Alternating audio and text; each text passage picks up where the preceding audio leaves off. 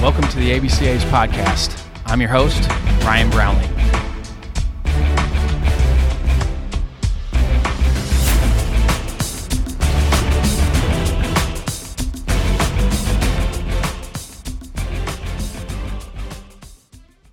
This episode is sponsored by Netting Pros.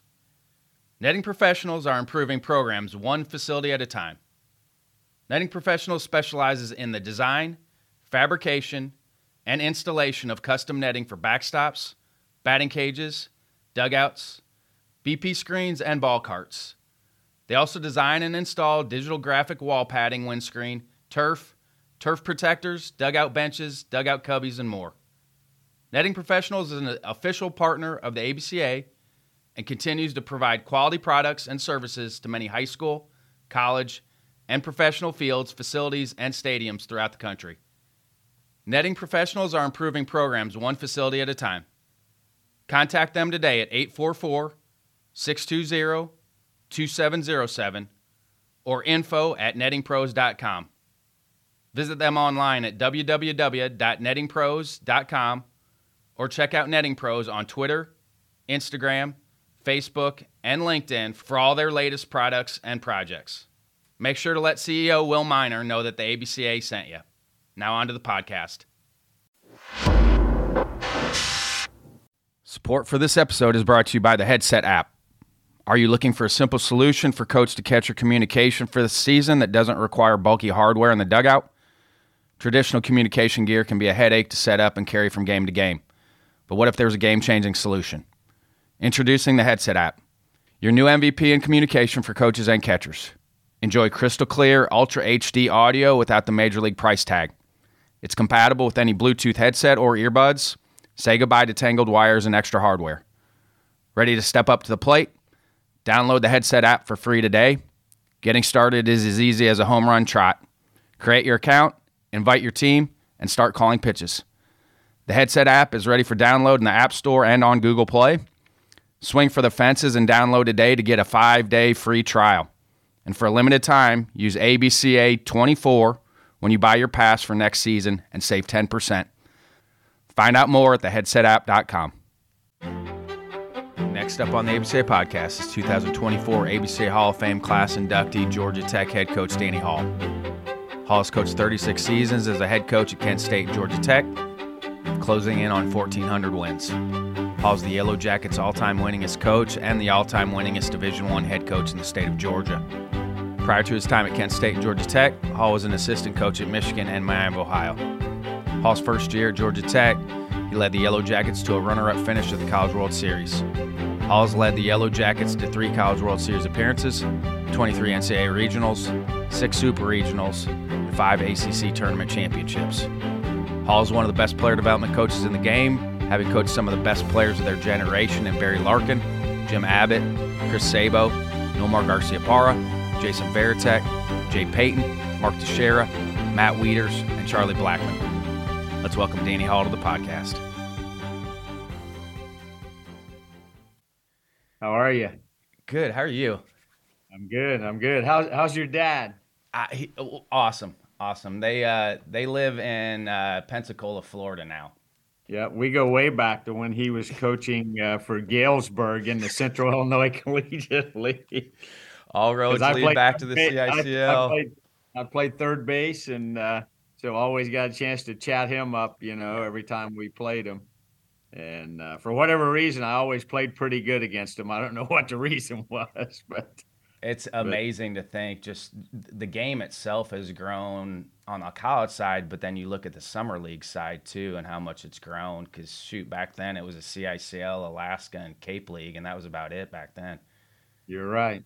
No, you're right. Yeah, I played 2 years in a row there. So played in Peoria and then played in Bloomington after my junior year. And, Peoria, we won the championship. Bloomington, it was just more it was a good group of guys. Like, I knew some of the guys and had played against them. We all lived in a house on Illinois Wesleyan's campus. Yeah. And I played for the Twin City Stars two summers.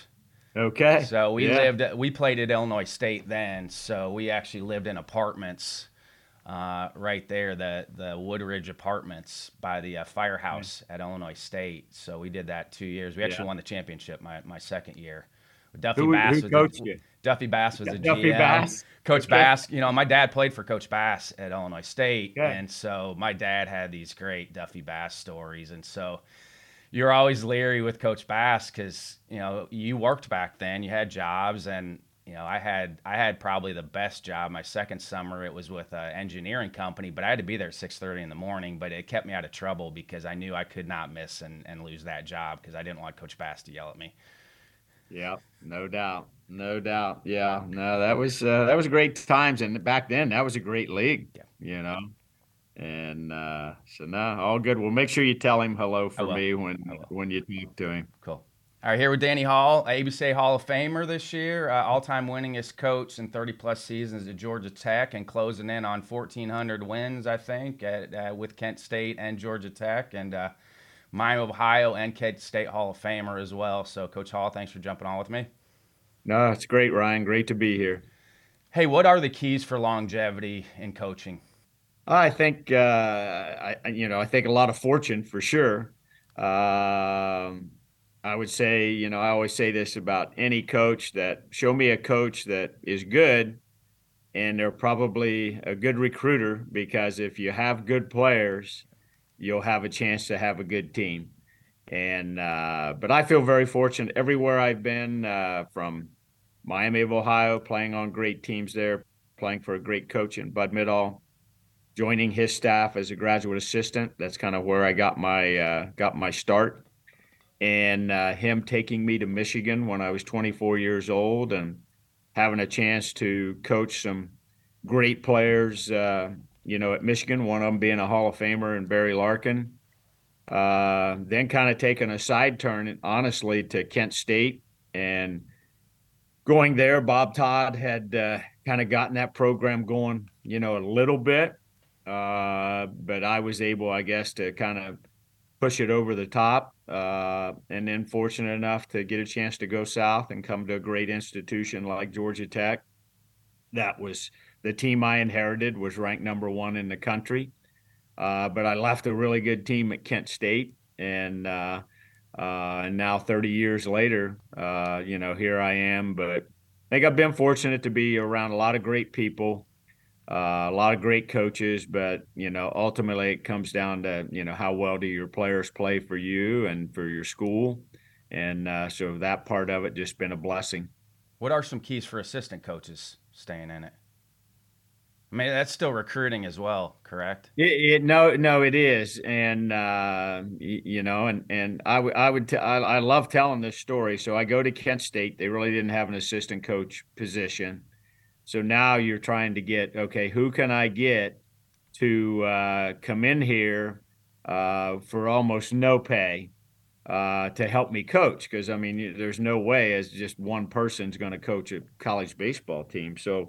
So I get over there, and I had coached a guy at Miami of Ohio when I was a graduate assistant there, named Donnie Seeker. That I knew he was a teacher in the area around Kent. So I'm like, hey, could I get Seeker to come over after he's done with teaching school all day to help me coach? So talked to him a little bit, and then he said to me, he goes, I don't know if you know it, but he goes, Rick Rimbalak is uh, is finishing school at Akron. He just got out of pro baseball, and so Rimbalak and Seeker were freshmen at Miami of Ohio when we won the Mid American Conference with Coach Middahl. So I said, "Well, do you have Rick's number?" And so he gave me the number. I talked to, I always called him Remy, and so we ended up, he just told me, he goes, "I want to finish school. I do want to go into coaching."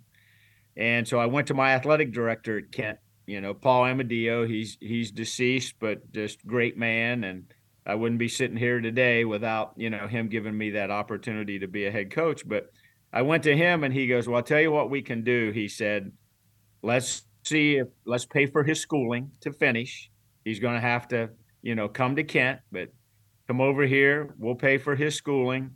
and he goes, "We'll give him a truck that we use, for like the grounds crew or whatever."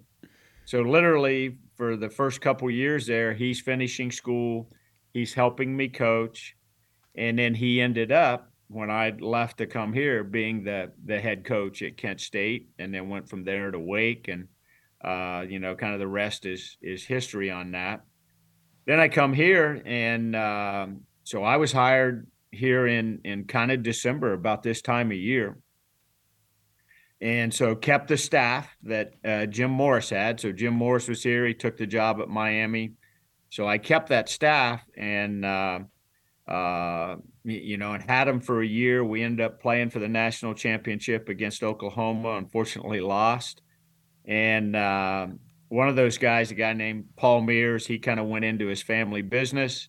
I elevated my volunteer to be my assistant, and then we changed pitching coaches. But I Spanky brought a guy. McFarland with you?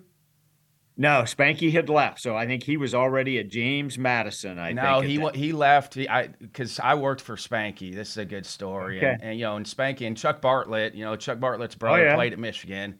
Yes. But Spanky, when we'd be in the office and we talk, I'd be like, "Hey, what was your biggest regret in coaching? Because you're just trying to get experience." He said, "I should have never left Georgia Tech to go to Northern Illinois." He started the baseball program at Northern Illinois, That's right. and so then and slogged through it at NIU, and then ended up getting the job at JMU. But he always like, I should have stayed at Georgia Tech. Yeah, and that was the fortunate thing for me. So when the Georgia Tech job opened up, I called Ray Tanner, and I kind of had a little bit of a relationship with Ray, and I'm like, who's going to get the Georgia Tech job? And he said to me, he goes, it's wide open because Rick Jones had just left to go to Tulane to be the head coach. So he goes, that job's going to be wide open, and that kind of started a whole process because I didn't know anybody at Georgia Tech, but Ray was able to put me in touch with the guy that was the head of the search committee that had played here. He was great. He was great friends with Jim Morris, and honestly helped Jim Morris put Georgia Tech on the map. And so I was able to contact him, and that kind of started the process of, I guess, them vetting me with people in the Midwest that knew me. I was very fortunate at that time. Cam Bonifay, who is an assistant GM with the Reds, was the GM of the Pirates at that time. Kent State's an hour from Pittsburgh, and so through their scout, through Cam Bonifay, it got back that, hey, I was doing a good job at Kent State, and I got an opportunity for an interview, and rest is history, as they say. When you and Coach Memo went to Michigan, did you inherit any of those guys, or was that all recruiting with Larkin and Abbott and all those greats that you had at Michigan? Were any of those guys on campus when you guys showed up? No, so they had lost Rick Leach, Steve Howe, and a guy named, I think, Steve Perry. So those were the three best players on those Michigan teams. But we inherited some guys that had played a lot. And then we were able, even though it was kind of late in the year, to bring some freshmen in. And some of those freshmen ended up turning into be really good players for us. But then it was just through recruiting of getting guys like Larkin, Chris Sabo, Hal Morris, Jim Abbott. I could go on and on of some great players. Casey Close, who runs Excel Sports Management, just went in the College Baseball Hall of Fame last year. So we were very fortunate. We used our Ohio ties, honestly, to recruit a lot of guys out of Ohio to Michigan. We recruited Indiana hard. We got a few from Chicago, but it was mostly Michigan, Ohio, Indiana, and like I said, just what an honor to get to coach a guy like Barry Larkin and a lot of those guys I mentioned, and went to the College World Series 4 out of 8 years, which is unheard of for a Midwest school, so to speak. For you then going to Kent, was it hard for you to leave Michigan, or was it time for you to get a head coaching job? It was really hard, and I love telling this story because I knew we'd had great teams, and we had a great team coming back. And so I had a guy named Al Oldenburg who worked for Wilson Sporting Goods, and he was the one pushing me to put my name in the hat at Kent State. So because Al had been so good to our program at Michigan, I just felt like I owed it to him. Okay, I'm going to put my name in. And so put my name in. Well, of course, they want me to come over to Kent to interview. So I go, and I had played in the Mid American Conference, and at that time, Kent State was a non-factor. Their facility was not good. So I go over for my interview, and the athletic director, who I've already mentioned, Paul Amadeo, he's not even there that day. Like I interview with the assistant AD, I interview with the radio guy, and the facility looked the same of when I had played there, 8, 10 years ago. So I'm driving back home to Ann Arbor, and I'm like, there is no way I'm going there. And so I get back, Al Oldenburg calls me, and he goes, well, how'd it go? And I'm like, how? I go, the AD wasn't even there. I said, I'm not going there. And he said, oh, he goes, let me call him. So he calls Paul Amadeo. Of course, Paul Amadeo calls me and he goes, I'm sorry, I had something come up. Is there any way you could drive back over here? And so I guess because of Al, I'm like, okay, I'll drive back. So I drive back, meet him, and I felt good about him, honestly. Like, I felt okay, but facility hadn't changed. So I drive all the way back. I'm like, now I know I'm going to get offered the job. And I'm like, I'm going to turn it down. And so go to sleep. That's in my mind. I'm turning it down, get up the next morning. I'm shaving. And for what, I'll just say it like this. It was probably the good Lord looking down on me. And it got in my head that, okay, it's time for you to go cut your teeth and be a head coach. And even though this probably isn't maybe the greatest opportunity, but, maybe it's the right opportunity. So I said, if they call, I'm going to take it. So that's kind of what happened. But here's kind of the untold story, I think, of Kent State. So I go there my first 2 years. The first team I inherited was an older team. But so I coached those guys. I think we were 27 and 25 or 28 and 26. Had some guys get drafted on that team, but the roster turned over immediately because there was a lot of older guys on the team. So I was able to recruit a good incoming freshman class. One of those guys is Greg Beals, who was my first catcher I recruited. And Greg's now at Marshall, was at Ohio State, coached at Ball State. So by turning that over, I felt like, okay, I got kind of my guys in here, and you got to coach them and develop them. But in my second year there, our president at the time was a guy named Michael Schwartz, diehard Chicago Cubs fan. Grew up in Chicago, loved baseball. He convinced at the time that I took the job, the Mid American Conference, the cap on scholarships was 8 for baseball. So Dr. Schwartz went to all the presidents and he said, I think we should take the cap off of the baseball scholarships. And at that time it was 13. God, we'd love to have that right now. but so he convinces all the presidents to take the cap off. And they did it with the idea that, hey, Kent State may take the cap off and go to 13, but if Ohio U only wants to go to 10 or whatever, they could choose to do whatever they wanted to do. So they voted in. And so we immediately go from 8 scholarships to 13, which was critical because the Big Ten at that time had 13. And then, so that was the one thing, like that just gave you a much wider variety of scholarship money to go get some players.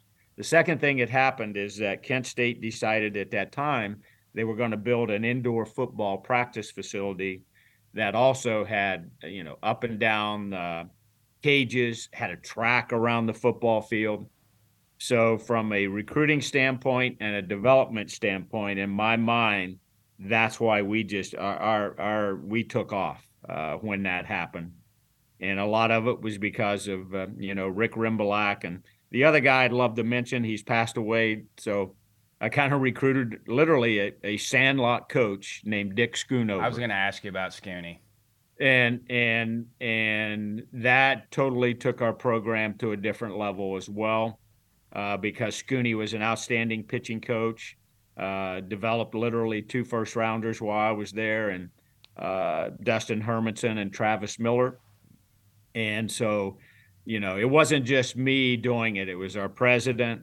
It was guys like Dick Schoonover and Rick Rimbalak that just helped me tremendously kind of get the program off and running at Kent. And a good pocket of baseball in that area too, where there wasn't really a national recruiting scene yet, where you had a really good pocket where maybe a lot of schools weren't getting into yet. They are now, but you had a good pocket of baseball up in that corner of Northeast Ohio.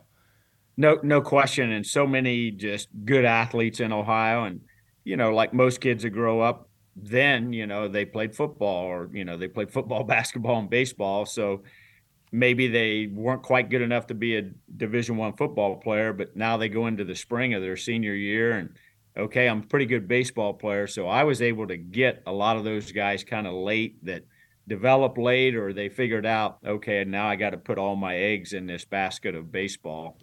And so just fortunate, that way. And then the other thing I would say is that I had a great relationship with a guy named Gene Bennett, who ended up being assistant GM of the Cincinnati Reds. But Gene Bennett was the scout in the Midwest for the Reds that signed Barry Larkin, signed Chris Sabo, signed all these guys that played for the Cincinnati Reds.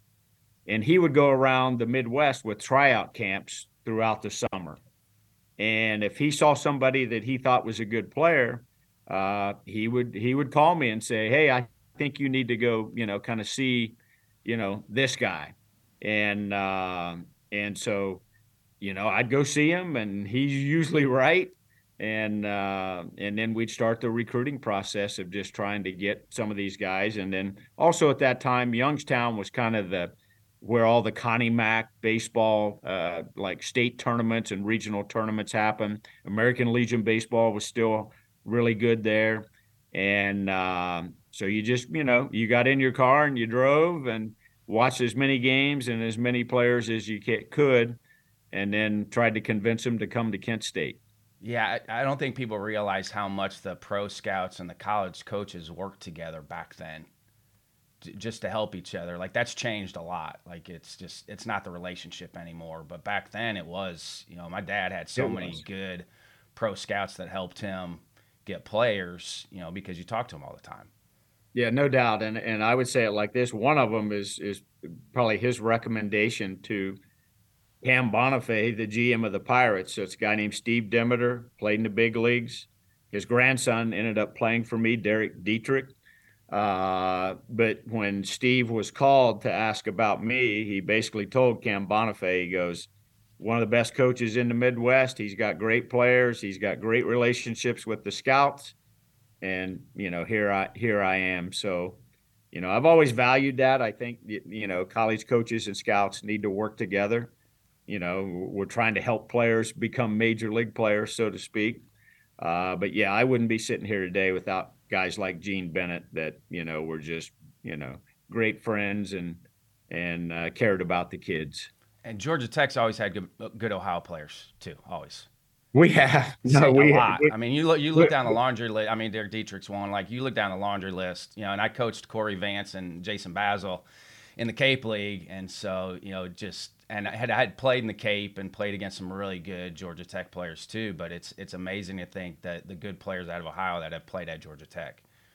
No, we've been very fortunate, and and you kind of mentioned it. Now everybody recruits in there, and they're Yes. just there's no diamonds in the rough or secrets anymore between perfect game and prep baseball and all the things and opportunities, honestly, that kids have now to be seen by college coaches. And so the Georgia Tech job is there late. So Coach Morris, I mean, he'd had a whole fall with those guys. So how was it getting there that late? Because I did that a couple different times where you're getting there late. How was that trying to get that going? I think the thing that helped me is that it wasn't late to go to Kent State, but it was an older team. And so it was like, you could probably change some things to do some things to make those guys better, but they were pretty much set in their ways, and probably the culture, was set. So come to Georgia Tech, like it's literally, the convention hits and we come back from the convention and we're practicing. So we had 22 players on the team, and I love telling this story. Like it's great now that we have 40 man rosters or 35-man rosters, but we played for the national championship against Oklahoma with 22 players. One of them was a football player that just decided to come out named Jimmy Lincoln. And Jimmy would tell you he's not a great baseball player, but he could run. He was a great clubhouse guy. We'd had a pitcher go down. So we were literally probably in Omaha with 20 players at that time.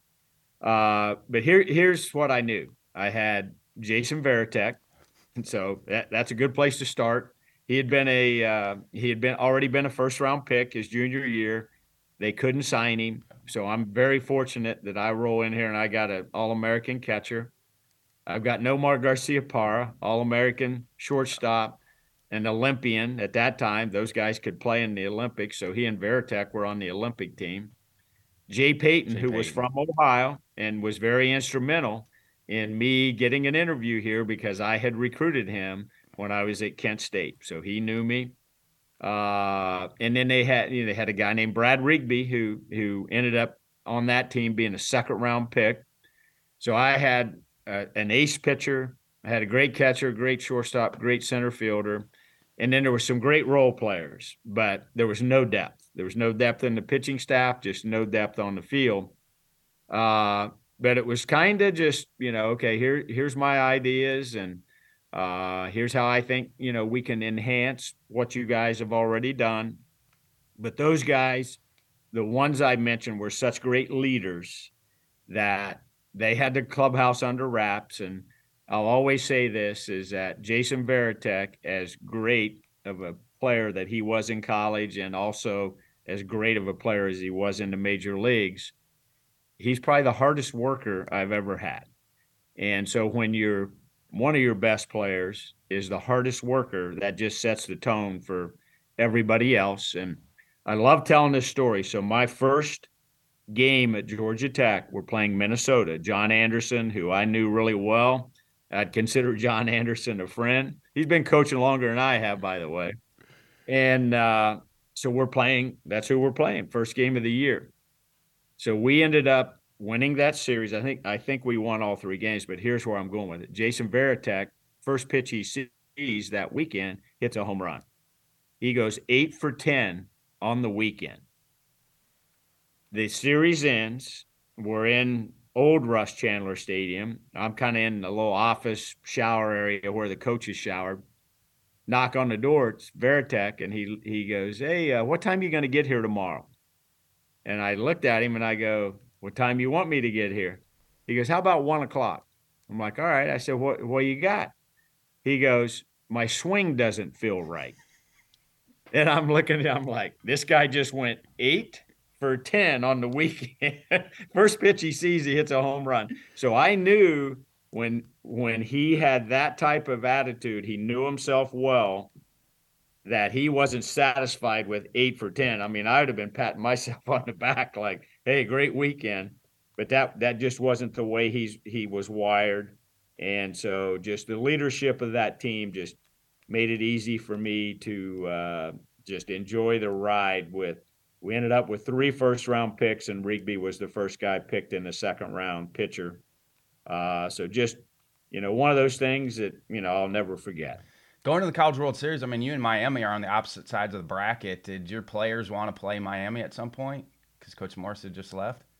Yeah, we had ended up, playing them some, not with those guys though. So kind of by the time Miami had rolled, into our league, most of the players probably that he had coached had And I was rolled. talking about in Omaha because, I mean, you both end up making it to the World Series that year. You're on opposite sides of the bracket in '94.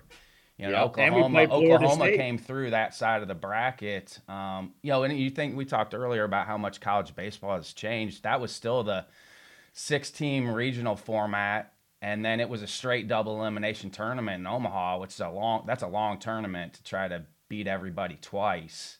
You think Yes. how far we've come, and I think the game's in such a great place now because of some of those switches that we've made over time.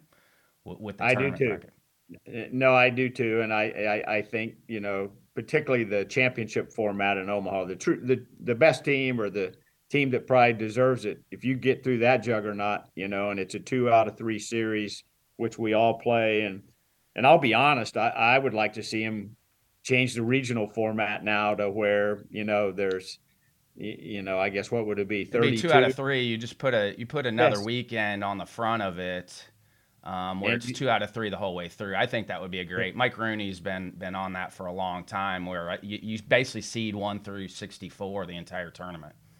I agree, and I just think it spreads out on campuses throughout the United States. You just more campuses and fan bases get a chance to see the great teams trying to make it to Omaha. I'd love to see that. I don't know if it'll happen, but that's where my head would go with it. I mean, and by the way, you've had Matt Wieters, Mark Teixeira. Like, I mean, you've had some of the best. Like, not just like of their era. You're talking about some of the best hitters of all time in their era. I mean, you go back to Larkin, like just you look at the laundry list, and you said that about Veritek. Was that the separator with those types of players as they want to continue to get better? No question, so I mentioned, and we've mentioned Barry Larkin, and so the story on him. I mean, he's a second round pick out of high school, and his mother basically said, "You're going to college," and his brothers had all played college football for the most part.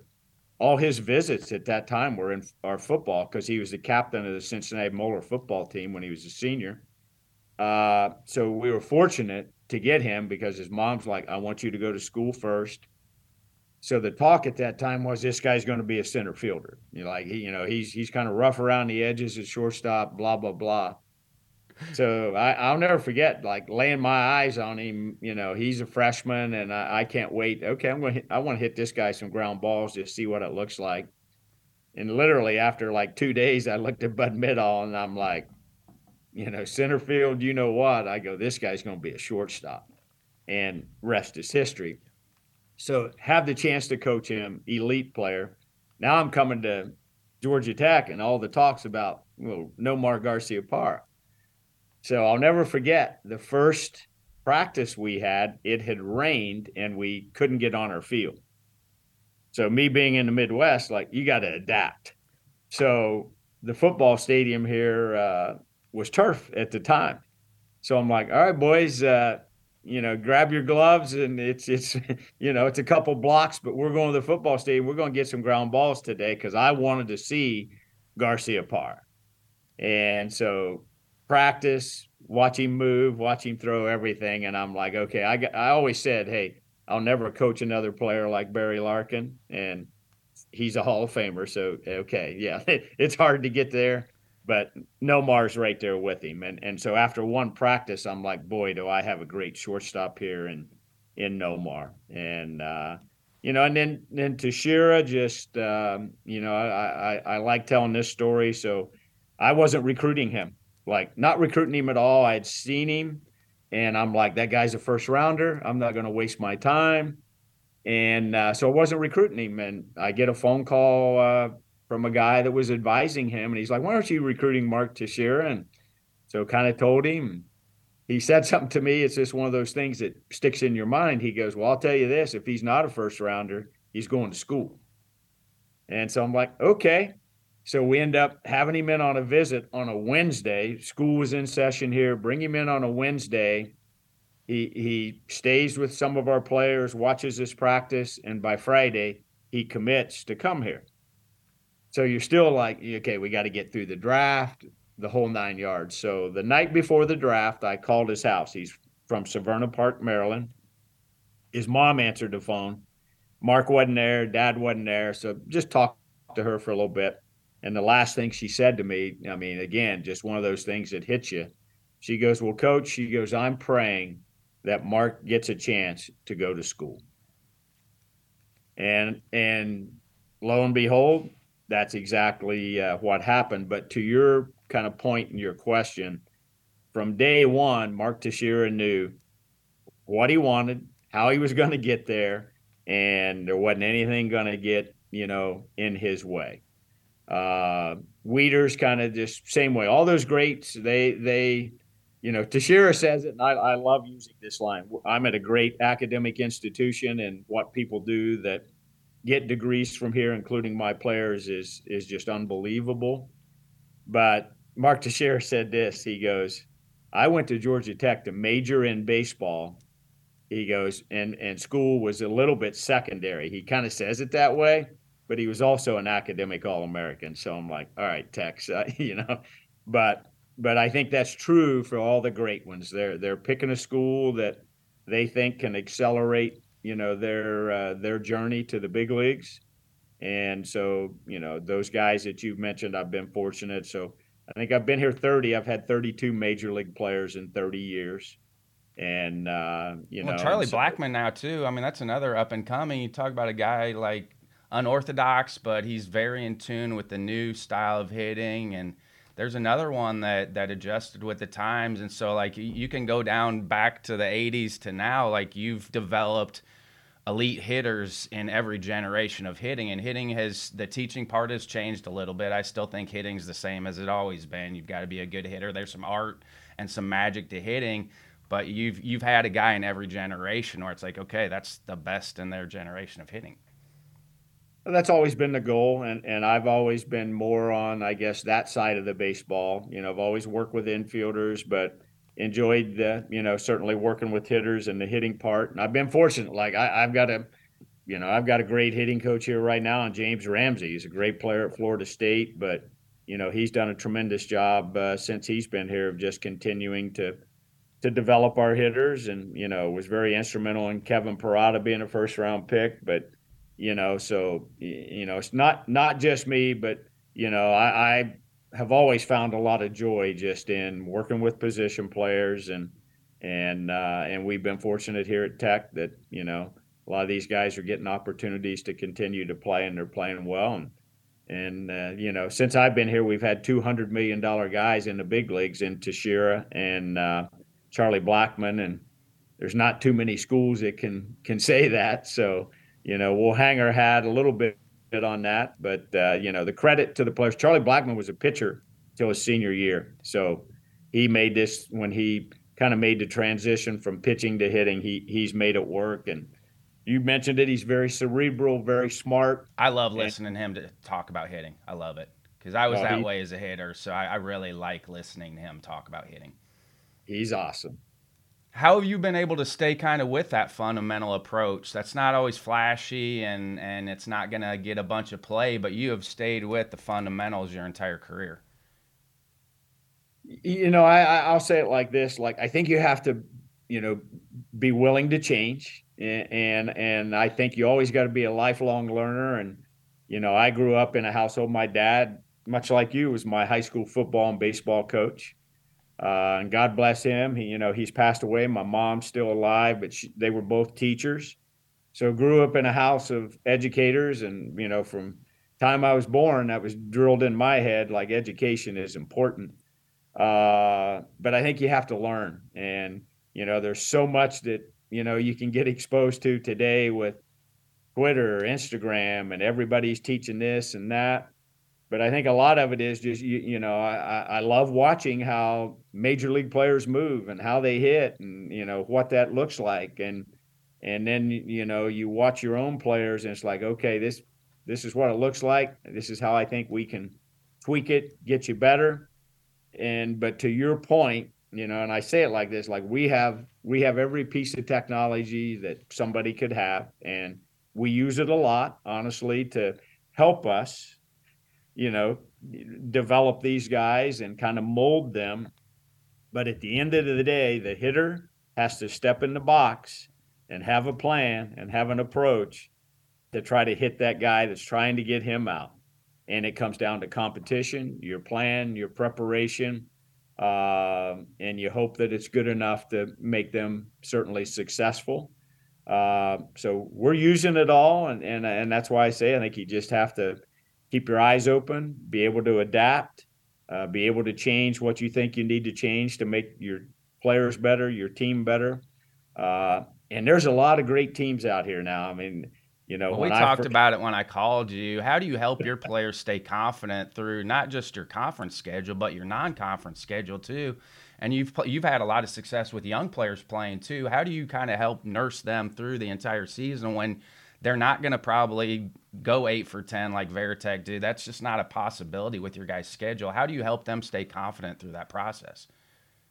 It's really hard. I'll say it like this. We had a conversation yesterday with some of our upperclassmen. We're getting ready next week start finals. So, I think today's the last day we can kind of be around our guys with NCAA rules. And so we had that exact conversation. Like, okay, what are the goals? How are we going to get there? And so we bring up non-conference competition, and it was like, our weekend series. So we play 30 games in the ACC. We play Auburn twice, and then play all the teams in our state that are all real good midweek. And so, you lose a midweek game and you feel terrible about it. And some of them are games you feel like, okay, we should have won. Our guys didn't play as hard, weren't as focused as much as they should have been. And now you're right into playing Miami or Virginia or Wake or somebody in our league. And so it's hard to keep them focused. I think, if I had all the answers, we probably wouldn't lose many of those midweek games. But I do think that it helps them understand just the day-to-day prep that they need to do to kind of, almost forget about who you're playing, but here's the standard. Let's play to our standard, not somebody else's. And there's probably going to be a lot of adversity in a lot of those midweek games. You're going to get behind, or you're going to have a lead and you're going to blow it. You're going to have to try to hang in there and win it late. But those are all things I think that teach us, okay, now we got to go play all these ACC schools. And, hopefully we're in a regional and we're playing a mid-major that is really good. And we've kind of seen what that looks like. And it's kind of funny. We have a kid that transferred in here from a mid-major, and his comment yesterday was, he goes, if we were playing an ACC team, he said we were going to start one of our best guys, It's their and then bullpen day anyway. he goes, if we had a lead late, we're bringing in our best guys to pitch. He goes, if we were behind, you never saw them. And I'm like, yeah, that's where it's at with a lot of these mid majors, and I can't blame them at all. I'd be trying to do the same thing. My senior year was 97. We actually played you guys, and we had a young team. I think there was like 6 freshmen that played in that lineup with me, and so we got pounded on Friday night. You guys did end up winning the ACC that year, but you guys played Macho Man. That was your home run song back then. And so Friday night, I'm tired of hearing that song, but we go out, and our bus is there. It's locked, and our bus driver is nowhere to be found. So we waited like an hour and a half. Our bus driver shows up. You guys were feeding your family and team like down the line, and we're sitting on the curb. And our bus driver shows up in a cab. He went and swam. He didn't know how long games were, and my dad. My dad Oh, was not happy. We had just gotten pounded, and then our bus driver didn't show up. yeah, that's no fun. No doubt. You just want to, if you lose, you just want to get on that bus and get to the hotel. I mean, over your time, we talked a little bit about some legislation changes. What do you feel like probably affected college baseball the most from a legislation standpoint over the years? I would just say what's happening now, the transfer portal, and the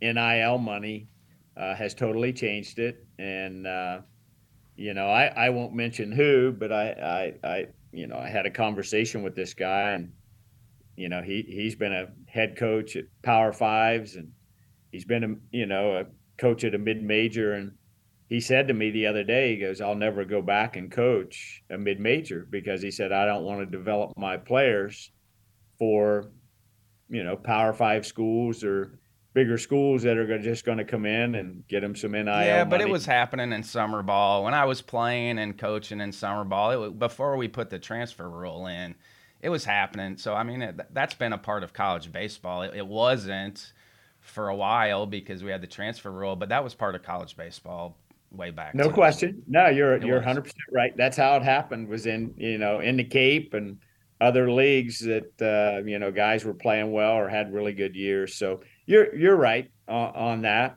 And but I think that's been the biggest change for me, is just the recruiting never ends, and the recruiting pool has expanded. And and the NIL money is the NIL money. It's just, it's where we're at. And Are there you know, ways to put guardrails on it? I would hope so. I don't know what that's I just gonna think the look student like. athletes have so much power now that I don't think they want it, and so No. they have a, probably in a good way, they have a bigger voice in the process now than they've ever had in the past. But I just don't think the student athletes want it. Yeah, I don't think that. No, I guarantee you they don't. And But you 18 to know, 24-year-olds, they really don't know what they want yet either, though. So like that goes two and, ways. It's like you're giving them everything, but they're not going to be mature enough to make some of those decisions sometimes, where you have to have some guardrails for them too. and I think in our sport, just more than any other, I mean, you got so many kids that they're all on partial scholarships for the most part. So any little extra cash that you can put in their pocket just makes it better for them and makes it better for us. And I think that's the probably unintended consequences for baseball, is that some of these guys can Yep. get more money, and it's just less of a burden on them and their parents. How do you keep your mentality going every year? I mean, I love it. I mean, I kind of mentioned it. So, I grew up in a household, and I'll kind of give you my backstory. I think this is a great story as well. So, you know, grew up, dad, I was in a gym on a field from the time I was little, and I loved it. Like, that's just what I wanted to do. I played football, I played basketball, I played baseball. And so go to school at Miami of Ohio. It's a really good academic institution. I'm a pre-med major because I had it in my mind I'm going to be a doctor. So for good chunk of my time at Miami of Ohio, I mean, that was my mentality. I that wanted was to my get track too. Pre med was my track. okay. So wanted to get drafted. And then after my junior year, that didn't happen. And so I was playing for a guy named Don Purvis, who was at that time, the head baseball coach at Bowling Green in the Central Illinois Collegiate League. And at the end of the summer, he came up to me and he goes, what are you going to do, if you don't get a chance to play pro baseball? So I said, well, I'm pre-med major. I said, going to try to go to medical school. And he said, you ever think about coaching? And I said, well, my dad was my coach. I saw what he did, and I'm just not sure I want to, do that. Last thing he said, he goes, well, I think you'd be very good at it. And so then he doubles down and he said, if you change your mind, he goes, I want you to be a graduate assistant for me. Okay. So kind of get back to school, start thinking about it. I literally call him and I said, hey, are you serious about, me being a graduate assistant? He's like, yeah. And I said, all right, I'll do it. So kind of senior year, kind of think, okay, next year I'm going to go to grad school at Bowling Green. And so we're in our season now, and we're on our longest trip every year was to Central Michigan. So we're on the bus, and Bud Middle he had a graduate assistant, but it was a 2-year position, and I knew that this guy was coming back. So I'm a captain of the team, sitting in the back of the bus. We're on our way to Central Michigan. The graduate assistant comes back, and he said, "Hey, coach wants to see you." And Bud Middle always sat in the front seat on the right. So go up, and he goes, "Sit down."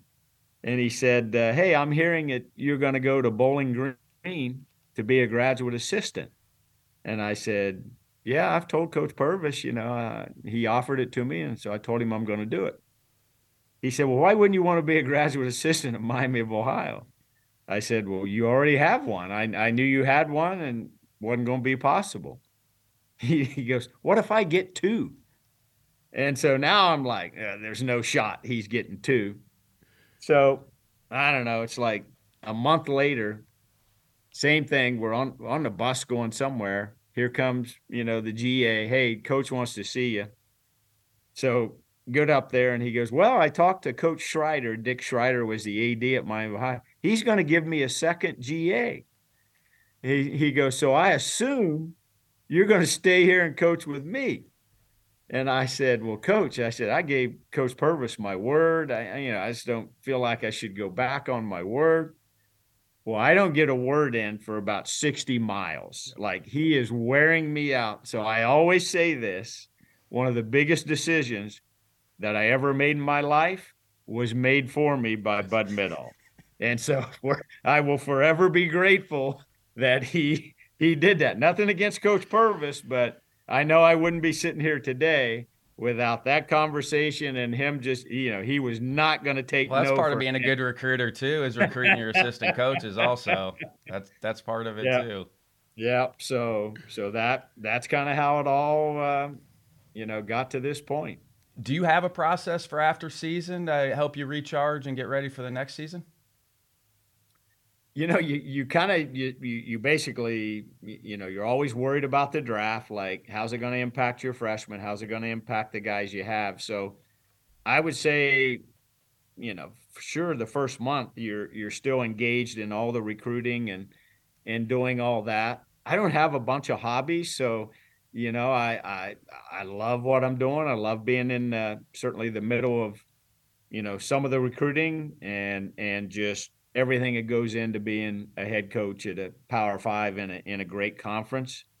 This is kind of the time of year where it's the reset button a little bit. Our guys are taking finals. We can't spend time with them, and so it's time just to get your head right, be around your family, and get ready to go for the convention. I think that's the great thing about the convention, that's kind of the start for college baseball, and so always look forward to it. And you got Matt Wieters back on staff as a student assistant.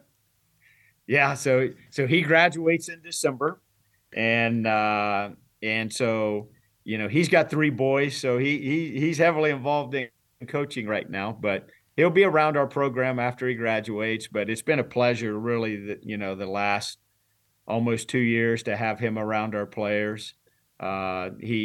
He's more quiet, but boy, when he speaks, it's one of those you better have your ears open and He's a listen to lead what by he says. example guy. Yes. And then we have Deck McGuire as my student I saw assistant. that Deck too. was the first rounder here.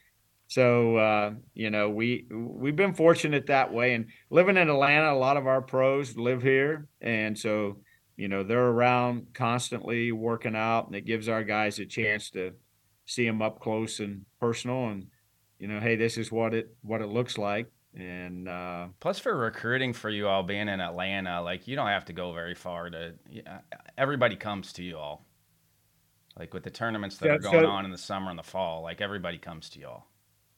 so hey, we have great summer programs. We have great high school programs.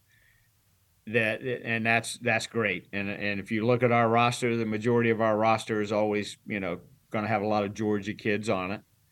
You've kind of mentioned though, like with us being kind of the academic school that we are, like we will venture out and get some really, really good players from other states to come in here and play. Uh, the bad part about it now, the good part on the recruiting end is we sleep in our beds. We don't have to Nice. go spend a bunch of money in recruiting, and you got hotel nights and food. You're sleeping in your bed every night. But yeah, all the perfect game events that roll in here. Now we've got PBR at Lake Point. So a lot of stuff happens in our state where kids from all over the United States come in here and play all summer. So yes, it is great to, kind of be in a hub for amateur baseball. Do you have a fail forward moment? I have to. Everybody has to answer this one. Do you have something you thought was going to sidetrack you, but looking back now, it helped you move forward? Uh, Boy, that's a great question. Probably not one. I would probably say it like, so I'm at Michigan. And the other part, and I think most people can relate to this. So Bud takes me to Michigan at 24 years old to be his assistant. What he didn't tell me was it wasn't going to be a paid position with benefits. So I literally punched the clock for 2 years on the grounds crew, took care of the field, but I'm coaching full time. And then my third year, then I became a full time coach. So I always say part-time pay, full-time hours. yes, That's what yeah, it was back then. It was part-time pay and overtime hours. yes, and so there was plenty of days when I had a shovel in my hand or a rake or a wheelbarrow that I'm like, I've got a master's degree, and this is what I'm doing. And so it reached a point where it was a Michigan baseball alum. He was in the insurance business, and he said, "You ever think about getting in the insurance business?" And I'm like, I haven't really given it much thought. So he kind of talked to me about it. Well, he convinces me to take, I guess, personality test or one of these tests. Well, evidently, I like scored really high on this test.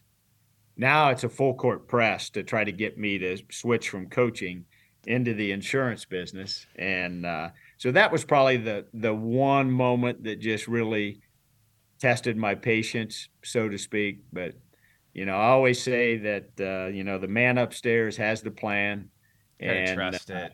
It's so hard yeah, sometimes, but you just got to trust the whole process to it. It's going to work out probably the way it should. yes, and so I definitely think that even that, and then making the decision to go to Kent State, it's guided by your faith and faith in yourself. Of you got to believe in yourself and anything you're doing, and believe that things are going to work out the way they should. You mentioned Scooney. I mean, what was so different about him as a pitching coach? Well, if you're ever around Scooney, he had a hearing aid, so he had a hard time hearing. Harvey Shapiro coached with him for a while in the K League, so Yes, but he loved yes, he Scooney. did. Yes, and but I always said he was a grandfather figure to our pitchers. Like, just had that presence of being able to get their attention. He was very simple with them. Like, he didn't go way overboard with mechanics or any of that. It was, he would always say, work fast, throw strikes, change speeds.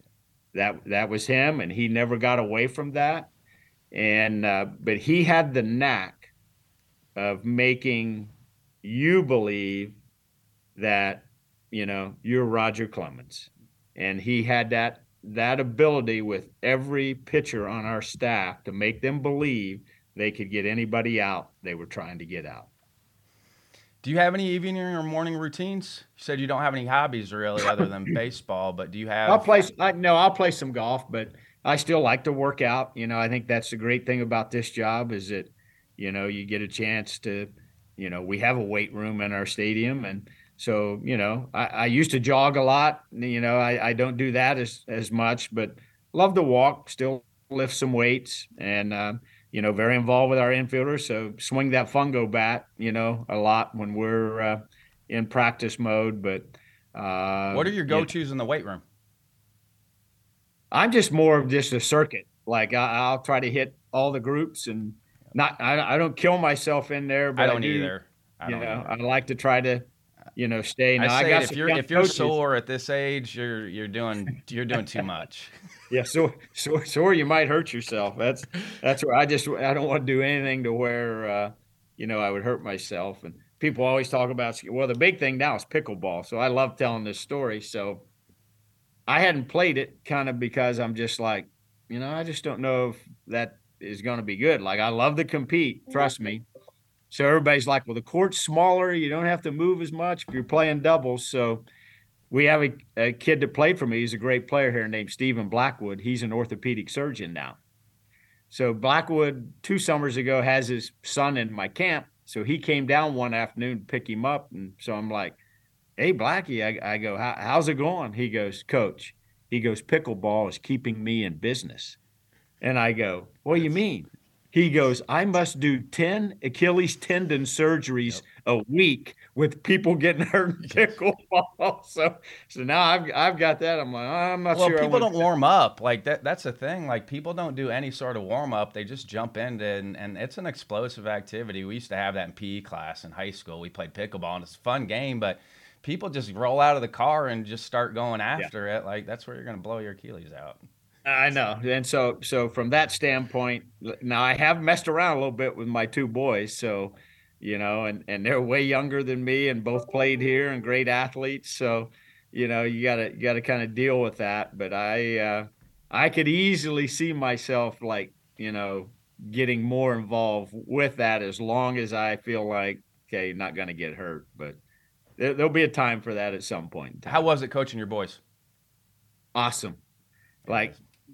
like debated it, like, do I, is this the right thing? And I played for my dad, so, and that was a great experience for me, so I based a lot of it on, hey, I love playing for my dad. um and so the older one, it kind of came down to Georgia Tech and Stanford, and we went out to Stanford, and Mark Marquis showed us around and talked to my son, and certainly gave him, a great opportunity to go there, but he ended up choosing here. And then the younger one, I probably gave him a little more freedom in the recruiting, to see some other schools. And I honestly, I'm just going to be dead honest. I thought he was going to go to Florida State, play for, Mike Martin Sr. And, his two assistants were Mike Martin Jr. and Mike Bell. And so kind of thought that's what was going to happen. And it was probably Thanksgiving time. He's in the house and he sat down on the couch and he goes, well, I know where I'm going to school. And so we all kind of perk up like, okay, here it comes. And so he said, hey, I want to go to Georgia Tech. And, but just in honesty, it's been a blessing to, I just say it like this, like you get to hang around your kids and watch them develop as young men for a few more years, and your dad was, a college coach, like that takes you away from your family quite a bit. And so you miss out on some high school games and stuff. I never tried to, summertime I didn't miss a lot. Like I got a chance to, because they played at a high level, so I could say, hey, I'm watching my sons play, but I'm also recruiting, seeing other players that they're playing against. But I just think it was a blessing, and I think they would tell you it was a blessing. And the My oldest mom one, came in town the last couple of days. We talked about it last night. I told somebody that. I was like, I don't think my relationship would be as close to my dad now as it would have been if I hadn't played for him because of that. Because you do miss a lot with them being gone. Where being around my dad and brother for 4 years playing, and then getting to coach with them for 2 years, I don't think my relationship would be as close. We'd still be close, but not like it would have been if I hadn't played for him. yeah. And the oldest one is an agent now, works for Excel Sports Management, Casey Close. And then the youngest one is in orthopedic sales, kind of in the medical device industry. But got both of them here now. The oldest one was in New York City for a couple years, kind of working side by side with Casey Close, and now he's moved back here, just himself in the hotbed of all these great baseball players that we are surrounded by. And then the youngest one is trying to carve out his niche in the orthopedic sales world. What are some final thoughts before I let you go? I'm just super excited, to join this, and I'd say it like this: like it's a blessing to see Brian O'Connor go in, who we've competed against for years, to see Jim Morris, who I replaced here. We're going in the same class, and then the other one is Tim Petterini. So just being able to see what he did at the College of Worcester. My wife is from Worcester, Ohio. Her dad went to the College of Worcester. So I think that makes it neat, like very aware of being in the ABCA chairs, being president at one point in time of all the greats that are in this Hall of Fame. And, And Jim and Wells too. I mean, Jim Wells was one of my idols, yes, coaching idols, when I was coming yes. through. And my pitching coach right now played for Jim for 1 year at Alabama. So that's what makes it neat. Like you're in select company, but you're around great people that have done a lot of great things for the game of baseball, and you always want to you aspire to get to that level. And then the other thing I said, I think I said this to Brian O'Connor, is that I wish my dad was alive to see it. I know he's going to look at it, but my mom is, and that just meant a lot to me. Yeah, yeah, Brian. I know he was going through a lot last year, being in Omaha, and he's going through it right now. But No it's all doubt. part of it. It's part of it. So Yeah. I appreciate your time, Coach. This was awesome. Awesome. Please, tell your Thank dad you, sir. Yep. loved him always. All right. Take care. Have a good day. Yep. Congrats again to Coach Hall for being inducted into the ABCA Hall of Fame. There's a loaded class of Division I head coaches going in this year. Some of the best to ever do it. Should be a great time in Dallas. Thanks again to Jim Richardson, John Litchfield, Zach Hale, Matt West, and Antonio Walker in the ABCA office for all their help on the podcast. Feel free to reach out to me via email, rbrownlee@abca.org, Twitter, Instagram, and TikTok at CoachB_ABCA, or direct message me via the MyABCA app. This is Ryan Brownlee signing off for the American Baseball Coaches Association. Thanks, and leave it better for those behind you.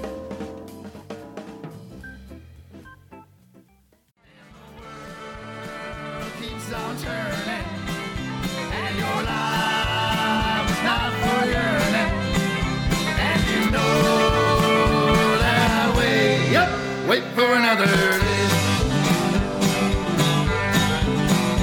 and the world will always be turning, and your life is never for yearning, and you know that